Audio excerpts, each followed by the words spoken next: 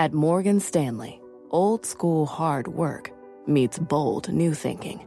At 88 years old, we still see the world with the wonder of new eyes, helping you discover untapped possibilities and relentlessly working with you to make them real. Old school grit, new world ideas. Morgan Stanley. To learn more, visit morganstanley.com/whyus. Investing involves risk. Morgan Stanley Smith Barney, LLC. It's one of the most influential investor conferences of the year, a gathering of the industry's top asset managers and investors right here in New York City. One of the best investments we've made, and we bought more. Offering insight on how to gain an edge and deliver alpha. We're at the beginning of one of the biggest tech booms in the history of technology. From equities and commodities to real estate and beyond. Private credit is having a little bit of a moment. Every single company is talking about the utilization of AI today. Bitcoin is the greatest distraction from the greatest disruption that is coming to financial services. It's all about risks, rewards, returns. This is a CNBC special event, Delivering Alpha.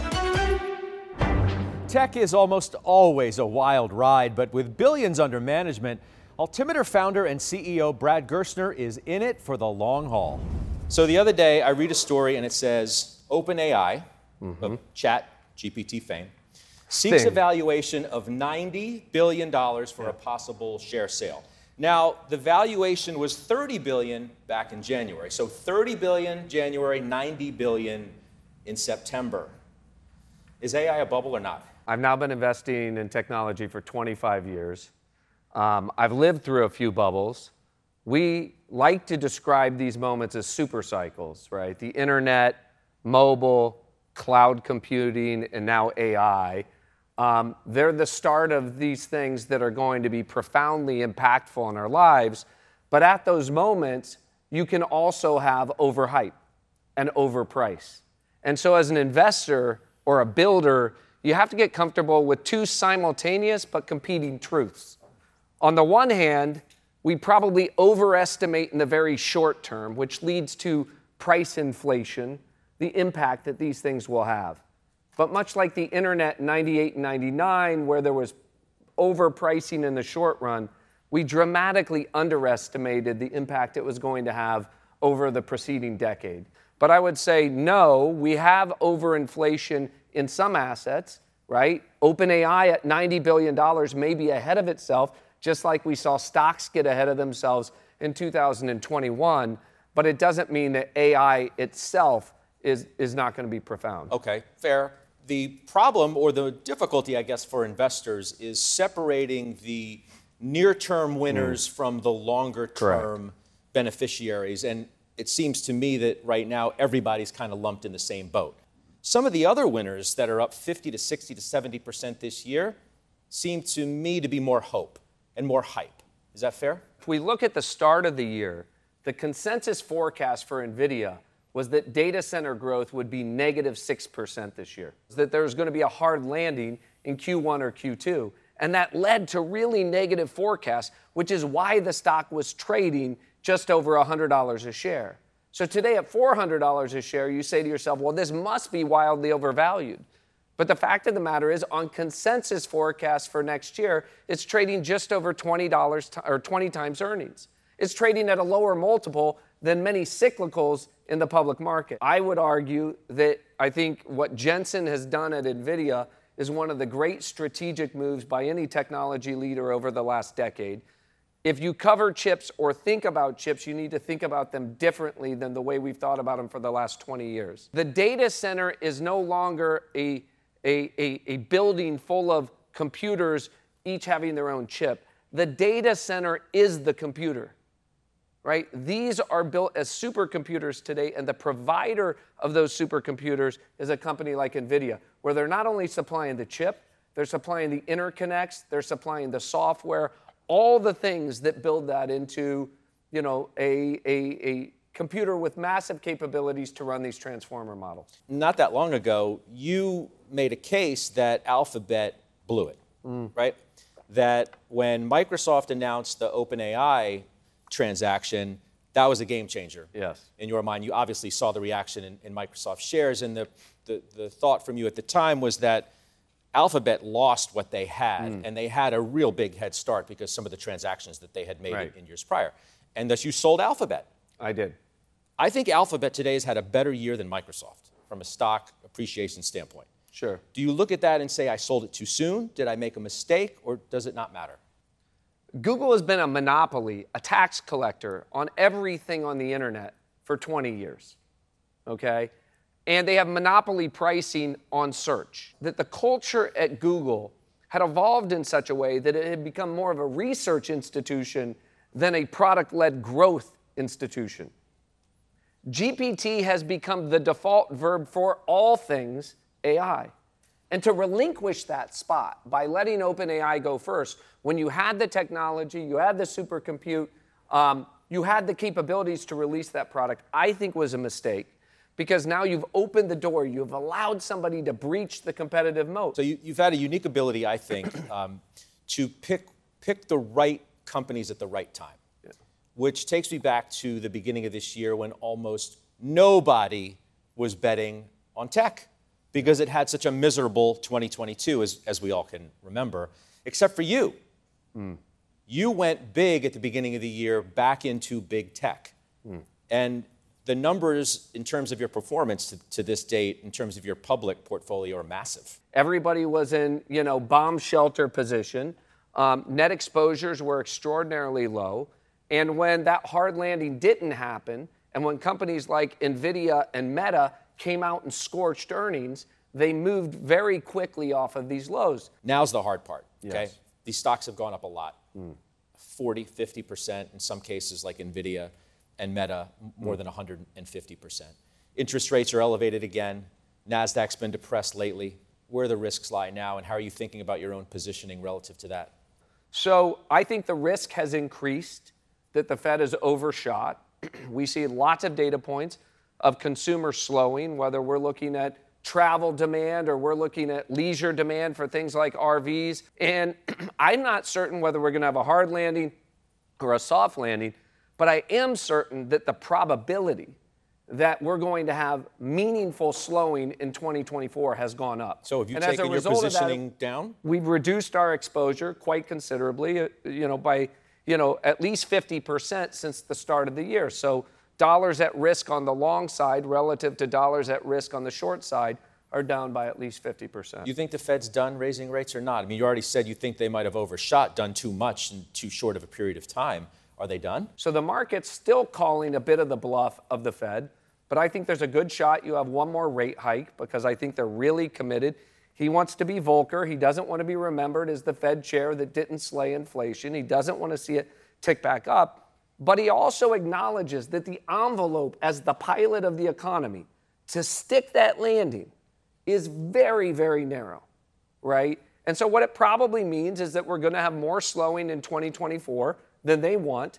But the reason the market is pricing in 2 or 3 rate cuts next year is because the market is saying the economy is going to be worse than you're currently forecasting. So one of the other things we've seen recently, which I want to get your opinion on, you were in on the Instacart IPO. Correct. You have a good eye on what's happening there.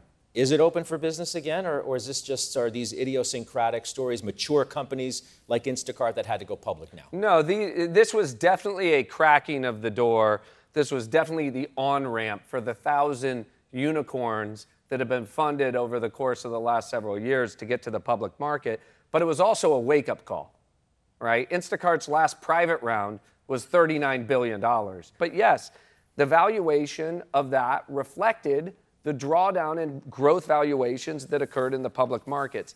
But the clearing event that occurred was a sobering up of the board of directors and the founders of these companies to say that liquidity is more important than price. These companies need to get into the public market. I think I tweeted about it, a couple days later. You did. You said VC-backed companies should go public sooner. Correct.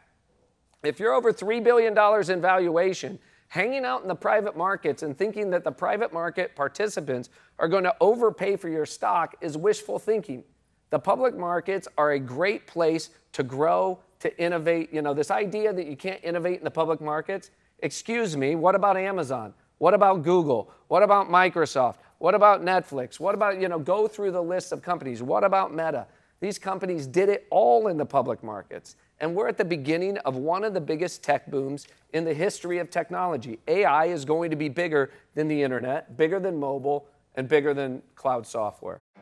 Coming up, the real deal in real estate. Data centers, logistics, student housing, all of them have shown a great deal of resiliency. And later, the legendary Bill Ackman.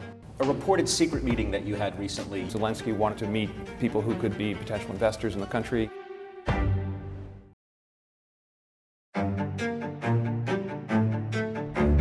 We are going to have a recession because that's the way the world works. It moves in cycles, and we haven't had a real one for over a decade and a half, except for a short blip, which we all know. So we have a lot of excess we need to work out of the system. And the longer we go until we get that recession, the more leverage there is to the downside. Data centers powered by artificial intelligence, resorts and gaming facilities. What's really going on in real estate and why diversification is key? The way I would put this is, real estate is the second largest asset class in the world, and Blackstone is the largest investor in that asset class. Well, you're right. We are the largest owner of real estate in the world. We have a portfolio approaching $600 billion of assets, and that's actually nearly 13,000 individual assets. And I would say what we see happening across our portfolio is that things are traveling at different speeds. So on the one hand, you have data centers, which are benefiting from a step function change driven by AI, but all sorts of things that were already underway, propelling unprecedented demand, content creation, online, our lives moving online, cloud computing. And so what you're seeing there is record rent growth and record low vacancy for the space.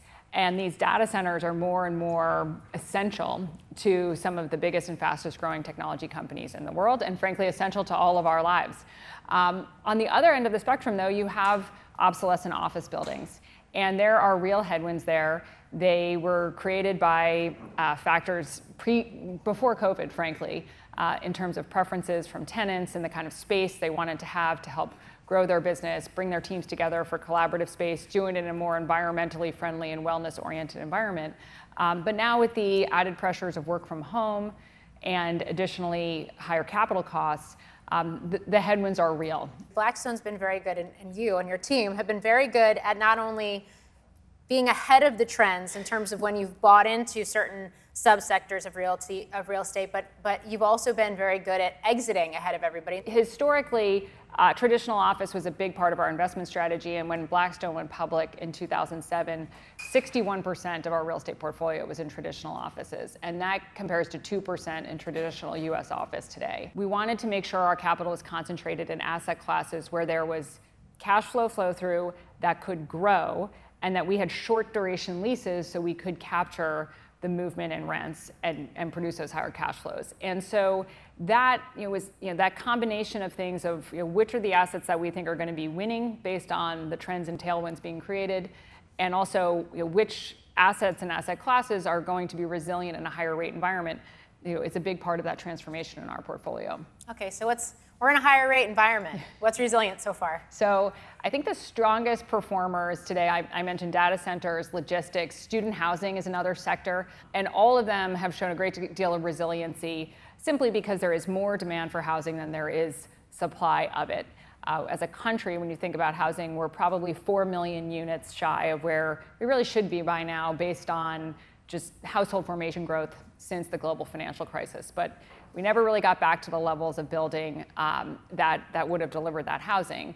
And student housing is, I think, where the opportunity is most specifically generating a lot of strong cash flow growth for us and our investors. And so we have an opportunity that we created through a take private of a company called American Campus Communities. It's the largest student housing provider in the country.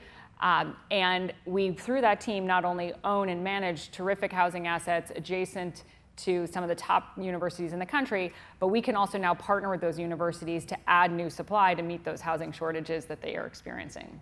You talked about warehouses before. I do want to go back to that. And you've had the likes of Amazon saying, you know what, we need to recalibrate our logistics and transportation portfolio. Has that affected you?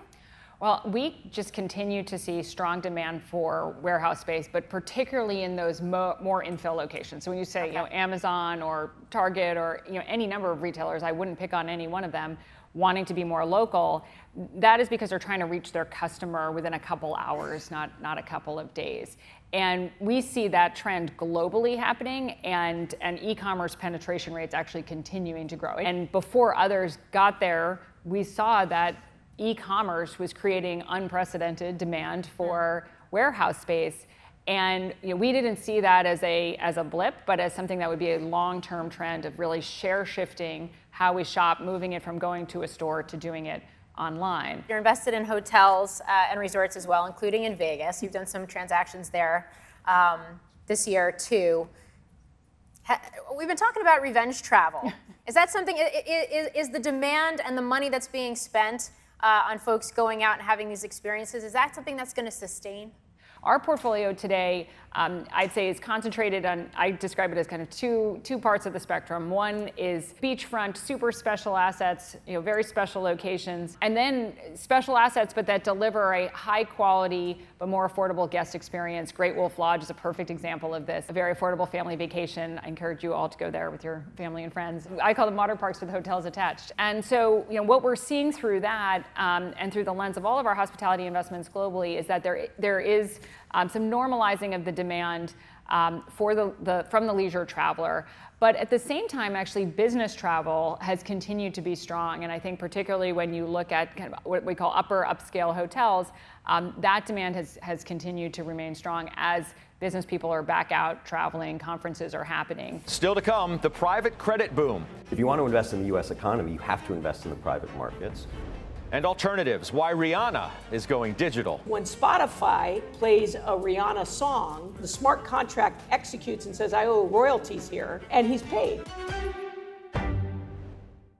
Edward Jones, who knows that just like life, financial planning isn't only about long-term goals. It's about the moments big and small along the way. And when it comes to achieving everyday financial goals, Edward Jones works hard to connect you with someone you can trust professionally and personally. That's why they created their free financial advisor matching tool to help you find a financial advisor in your community. When you take the quiz and get your matches, don't expect just a list of resumes. You'll also see each financial advisor's story and personal interests. And when it's time to meet for the first time, they'll focus on your story, asking questions to understand where you're headed and why. Because Edward Jones knows that at the end of the day, behind every financial goal is a life goal. And that's what really matters. To learn more and find your financial advisor partner, take the quiz at match.edwardjones.com.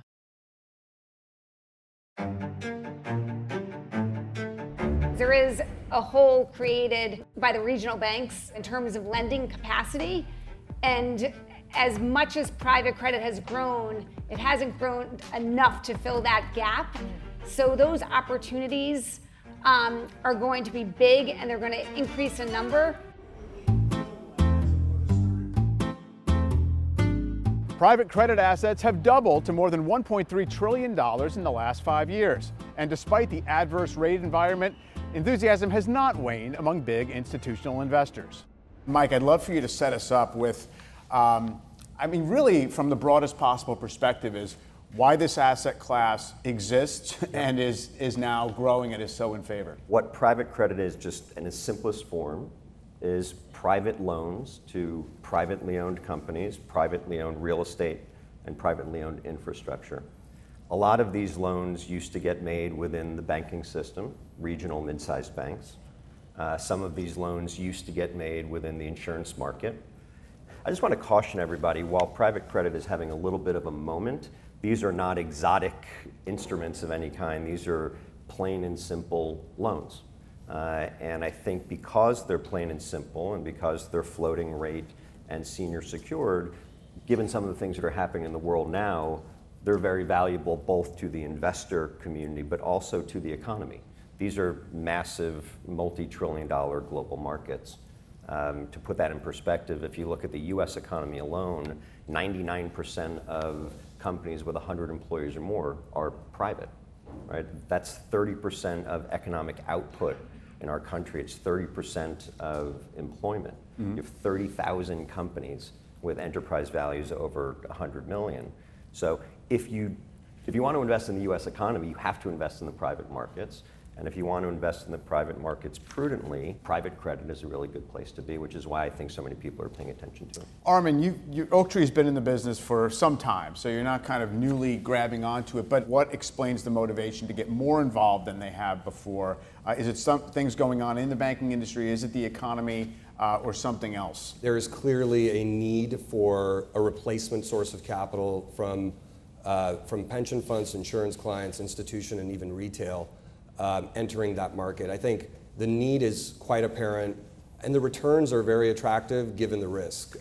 Today you're able to lend on a first lien basis at 11 to 13%, sometimes higher if you go into rescue lending or some of the more complicated situations or in industries that are a little bit harder to understand. But you could be top of the capital structure, often less than 50% loan to value, even in today's market with today's assumptions in place around a potential recession. Damien, how do you approach this market, the provision of capital to parts of the economy that, at least by perception and some evidence, is being underserved? So we think about it in two dynamics. First, there's a geographic piece. We know today that half of the capital in private credit goes to 5 states. So we're a 50-state lender, not a 5-state lender. And we push this concept because we think it is diversifying. The second is we're making a big bet on labor. We believe in the American worker. We want to do everything we can to improve the employee benefits within the portfolios where we invest because we know it improves our chance of getting repaid. How does that occur in practice? So we literally have the technology and the wherewithal to go in and assess a labor pool of a company, stratify the wages for that business, study the uptake of retirement benefits, healthcare benefits, and then make recommendations to the company on things they could do to fortify their workforce. If the company follows our advice, we'll actually give them an interest rate reduction on the loan we made. I do think that you've posed things, all of you, as this kind of win-win, but I need to know where the returns come from. Like in a capitalist economy, why are you able to get 11, 12, 13% returns if the issuer is also, if the borrower is also getting a fair deal? If you go back 30 years, just in the US, we had 8,000 banks. Today we have 4,000, which is still way too many. But as these banks consolidate, all of that supply that used to find its way into the real economy actually consolidated and moved into the securities market. If you have any need for creativity or flexibility to execute on a business plan, you're probably going to find your way into the private market. So you're going to have a willingness to pay for the opportunity to generate those equity gains, and that's a big part of it. Damien, how do you get beyond the notion, though, essentially that the risk might even be more concentrated than in other structures? It's interesting. You got 240,000 businesses with more than $10 million of revenue in this country. You have 30 million companies with less than $10 million of revenue, and they're all underbanked. Mm-hmm. If you took a poll of CEOs, they would say they feel access to credit is inadequate at any point on that EBITDA scale. It's stunning. Yeah. Meanwhile, the number of firms who have the track record, the trust with institutional investors and retail investors to raise this type of capital and have an appropriate asset liability match is very few and far between. The mechanism for how credit flows to our businesses, our private employers, is compromised. Mm-hmm. And conferences like this give us a chance to hopefully draw attention to this and support the winners. Next up, Alpha Alternatives. Bitcoin is just securitization done on steroids. Plus, Ackman on AI. Alphabet is one of your more recent investments. It will be a dominant player in AI for the very, very long term.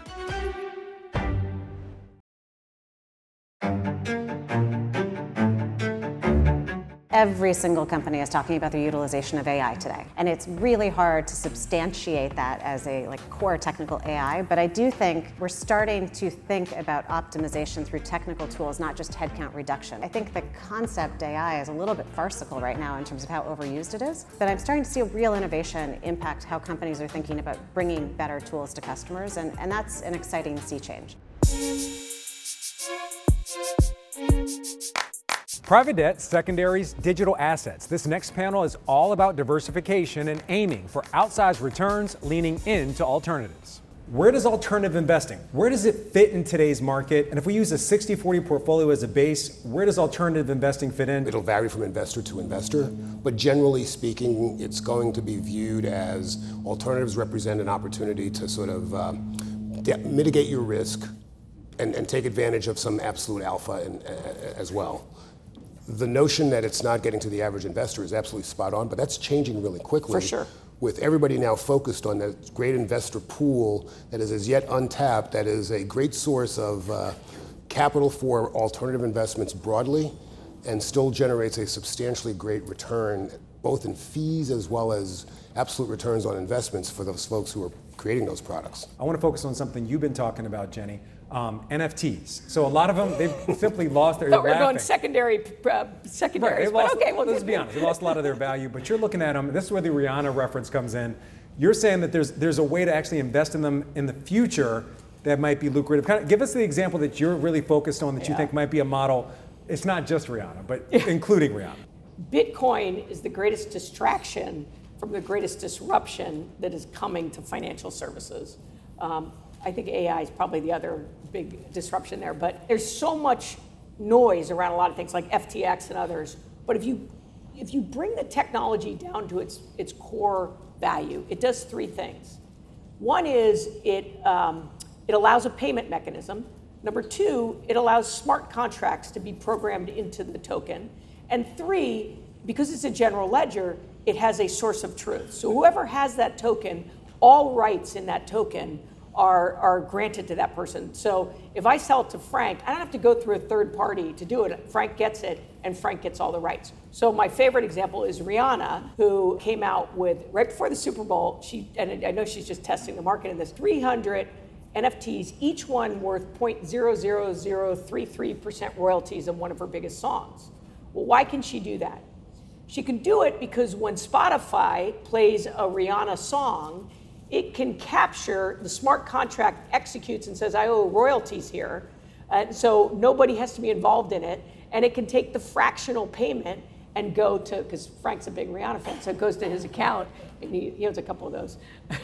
And he's paid, right? So now think about any way in which you have revenue streams or royalty streams that you can now start to fractionalize that or democratize that. And think about how that is an uncorrelated asset to all the traditional assets. So other examples is, I think that athletes are they'll sign a big contract, they'll say to their fans, I'm gonna sell off, tokens worth 10% of my future revenue stream, I'm gonna, 100,000 tokens, and boom, the fans are gonna probably pay a premium for it. So it will be a way, and if you think about it, it's just securitization done on steroids. And it's merely that this technology is enabling it, and it's also enabling other very interesting companies that will disrupt some of the traditional business models that we have today.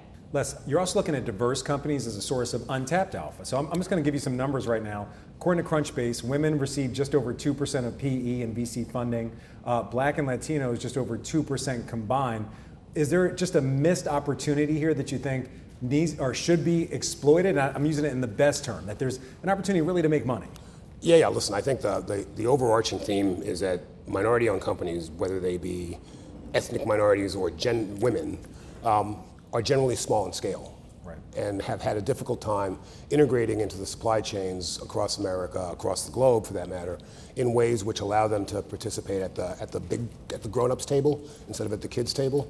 And so our premise, what we're doing in our organization, is to try to create entities of scale that can sit at the big boy table and compete for the same dollars through the supply chains as some of the larger names that you might know of that deal with the Fortune 500. So yes, there's a missed opportunity. Coming up, Alpha Without Borders. China's not for the faint of heart. It's interesting to watch a shift when markets are still so volatile there. And how Bill Ackman puts his money to work. Google really fumbled their offering, and it led to a very mispriced stock.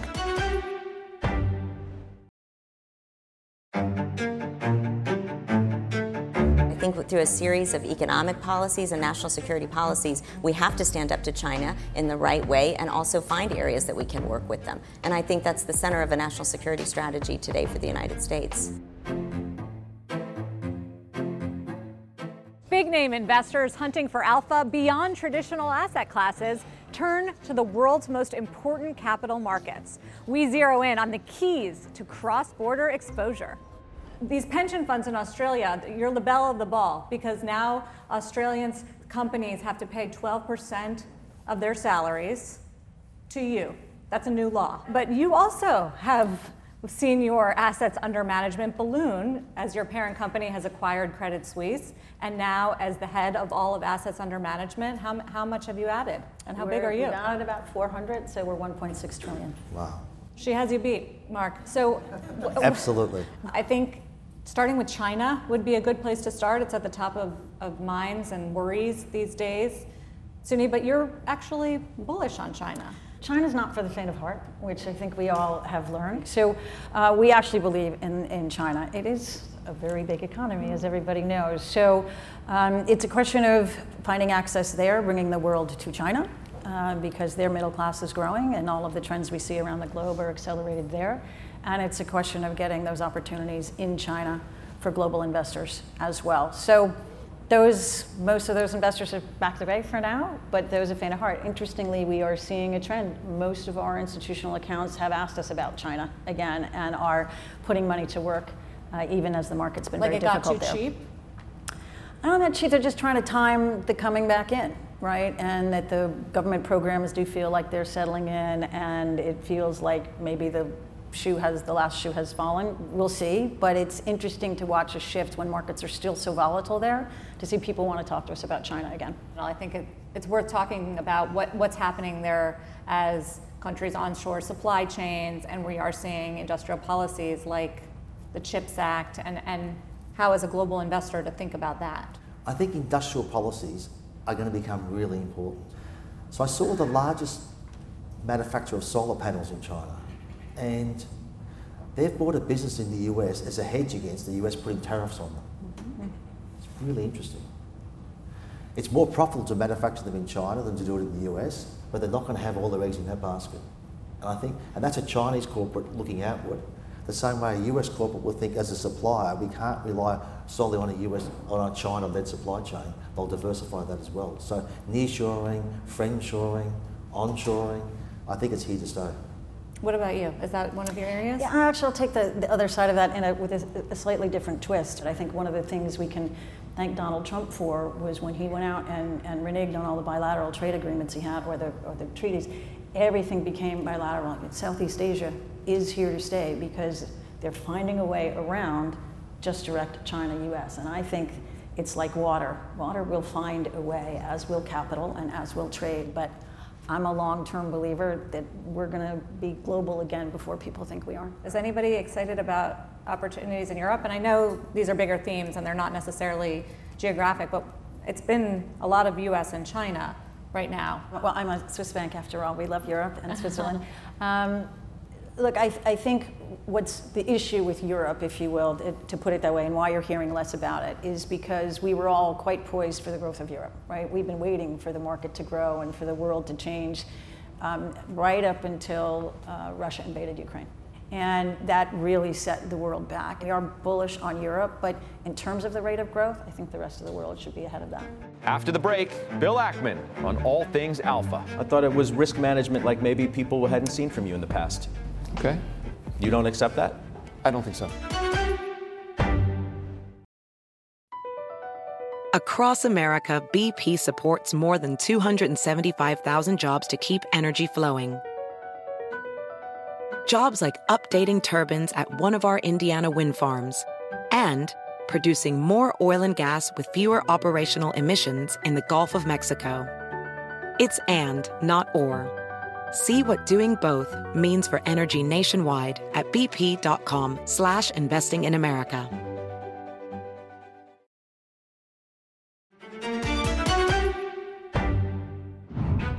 Hedge fund titan Bill Ackman is a legend. His current portfolio totaling an estimated $13 billion. The fund's 21% 5-year return doubles that of the S&P. Gains earned by Ackman's notoriously bold positions. I do want to start, though, with news, but I think is news. A reported secret meeting that you had recently, you and a bunch of other people with Zelensky of Ukraine. Within the last few weeks, it was said to have happened. What happened in that room? So I don't know that it was so secret, but basically I think Zelensky wanted to meet people from the business community, and there were about 10 of us there. It was organized by JP Morgan. I think his goal here, I think, was to meet people who could be potential investors in the country, people who could bring business to the country, and I think what he really had to say was, don't wait till after the war. You can really help us by bringing business to our country now. Are you going to commit personally that you'll give money towards the rebuild, either through you personally or the foundation? So I've invested about $24 million in Ukraine philanthropically during the war. You already have? Already have. Some of that was a philanthropic investment in a company called Zipline, which is a really interesting startup. It's well beyond a startup. They apparently raised $400 million at a $4 billion valuation recently. But our philanthropic support was to get them to launch in Ukraine. And basically it's a drone company that ships medical supplies, principally in Africa. It was not in their business plan to launch in Ukraine. It was a good segue to get to the markets. Alphabet is one of your more recent investments, is that correct? Yeah, we bought it late last year, early this year. How much did that have to do with AI? It had a lot to do with AI because AI was the reason why the stock was cheap, right? ChatGPT was launched, incredible, game-changing kind of product, and Google really fumbled their offering. And so people said, oh my God, Google's way behind on AI, and the stock sold off to 15 times earnings for one of the greatest businesses in the world. And they took a much more cautious launch approach, and then kind of fumbled an early demonstration, made people think they were behind, and Microsoft and ChatGPT would sort of, if you will, OpenAI would eat their lunch, and it led to a very mispriced stock. And then we've bought more in the 120s. It's our second largest investment. Alphabet. Yeah. Some would suggest that, and it was said on this stage earlier today by somebody who sold Alphabet when the ChatGPT and OpenAI thing came out. So we bought from them, so we should thank them. Yes. That the ball was fumbled and recovered by the other team who ran for touchdown and then piled on with other touchdowns. And now Alphabet may not be able to recover the leadership role that it had. Yeah, I think that's... DeepMind is a perfect example of Alphabet having this in-house and still fumbling the ball. I would say they fumbled the PR around the ball. But I think they've subsequently demonstrated publicly that they are integrating AI in all of their various products. If you think about the enormous amounts of access to data that they have by virtue of the various, everything from search to the various products they offer to their customers, email and otherwise, data and the ability to legally extract and train on data is a really important competitive advantage. They also have designed their own chips, access to the cloud, access to the processing power is critical. So they've got many competitive advantages, and I think it's in some ways, in an integrated fashion, it gives them an enormous advantage. They will be a dominant player in AI for the very, very long term, we would expect. It's hard to believe for me, and I wonder for you, that it's been 10 years since the Herbalife battle with Carl. Yeah. You believe it's been 10 years? Yes. By the way, had we held our short, we'd be up like 70%. So I'm still psychologically short on that position where we've got a nice profit. Are you still seeing ghosts at night? By the way, being psychologically short is a much lower risk way. Yeah. Are you a changed investor from then? Are you different as an investor than you were 10 years ago? And if so, how? Of course. I'm a continuous learning machine. And all mistakes are opportunities for learning. And so hopefully, I sort of decided at 50, I was like, okay, I'm not going to make any more mistakes.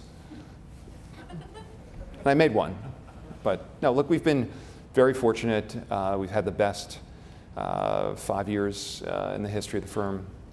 And we're fortunate in the way that we're structured. I've been a kind of Warren Buffett devotee, unofficial, he's been my unofficial mentor for many years. And if you look at his trajectory, he started out as what today you would call an activist hedge fund manager running a series of private partnerships. Over time, he took control of what he called a crappy textile company, or probably what was best described as a crappy textile company.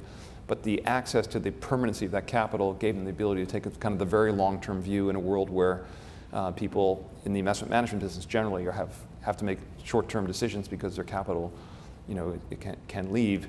We really, 5 years ago, got to that place in terms of the structure of our organization, and allows us to take the kind of very long-term view. And we can buy Google at $94 a share when people are scared about and we can own it. And that, I think, is a very fortunate competitive advantage we have. The moment from you that I said to myself, this looks to me like a different Ackman, was Netflix. Okay. You were a huge believer in Netflix. And I remember the day where that earnings report came out and that stock dropped like a bomb. The old Bill Ackman might have said, no, this is just a moment in time, management team's great, company's great, I'm staying with it. The new Bill Ackman was like, no, I'm done. That's it, I'm moving on. Look, we think Netflix is going to be a great investment over time. But in terms of, do we want it to be one of 8 things we own or one of 10 things we own? No, because it's kind of the range of outcomes as a result of the sort of change in strategy, going to an advertising model, et cetera, and predicting the probability of the success of that was a different kind of hurdle for us to climb. I mean, basically, we took the Netflix losses, but the capital, if you will, and we invested in Google, and it was a good decision. We were able to make a bigger investment in a company we had more confidence in. I think part of my point would be, just because you like the management team and you think it's a great company doesn't mean it's a good stock. And you recognized that at a moment where maybe in the past you wouldn't have, because you would have believed in it so much that you wouldn't have sold it when you did. I thought it was a moment. I did. Okay, I'll take that. I thought it was risk management like maybe people hadn't seen from you in the past. Okay. You don't accept that?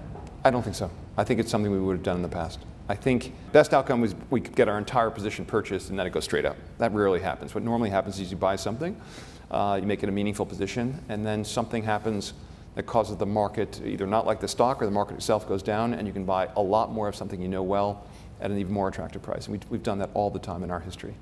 You're pretty Chipotle active. being a perfect example. I mean, Chipotle, we bought initially at $400 a share, and then they had a couple more food safety problems, and the stock was $250, right? Which is about the move, almost exactly the move that Netflix made. And then we hired Brian Niccol to be CEO, and we bought more. And one of the best investments we've made. So I want to talk politics with you too. In February, you said of Vivek Ramaswamy, quote, "I'm going to make a bold and early call. He will run for president and win." You supporting him now? I have supported Vivek. I was hoping he would be, as I described, a kind of more center-right candidate, and I think he's got a lot of great ideas. But on some positions, Ukraine and some others, I think I profoundly disagree. Okay, so it sounds like he's off the check writing list, not getting any more contributions. We'll see where he goes on his various policies. And I like a number of the candidates. Chris Christie, I've spent some time with recently. I thought he did a great job in the debate. I think he is much more of a, I would say, more traditional Republican candidate. I think he did a great job in New Jersey as governor. He's got a lot of political experience. But is that someone that the American people will support? I don't know. But I do think we would benefit with a broader array of choices on both sides of the aisle here. Yes. You tweeted, which is why I've been supportive of multiple people. Well, including Robert F. Kennedy Jr. Yes. Are you supporting him? I'm certainly, I like that his voice is in the race, for sure. Have you given him any money yet?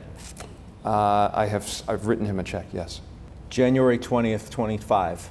Who's taken the oath? I don't know. But I think the logical, it's going to be Trump or Biden, absent someone else credible running for office. And I've done my best to try to convince others to run. I was a big advocate for Mr. Diamond, who unfortunately decided not to. Are you thinking about today what the market impacts are going to be if one of those two win? No. I think about the global impact. I think our country deserves a great leader that the entire country can get behind. And imagine what America would be like if you woke up in the morning and the entire country was excited about who was leading the country, right? And therefore we're working together as a country to solve problems, to grow the economy, to protect the world. That's a world we've had in our history. We have not had it recently. And I'd love to see that world come back. You've just heard from thinkers and leaders from across the spectrum of asset classes on balancing risk and maximizing returns. This has been Delivering Alpha. From all of my colleagues at CNBC, thanks for watching.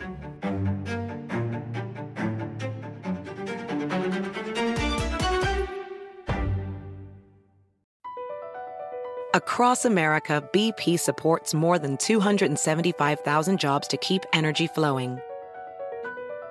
Jobs like building grid-scale solar energy in Ohio and producing gas with fewer operational emissions in Texas. It's and, not or. See what doing both means for energy nationwide at bp.com/investing in America.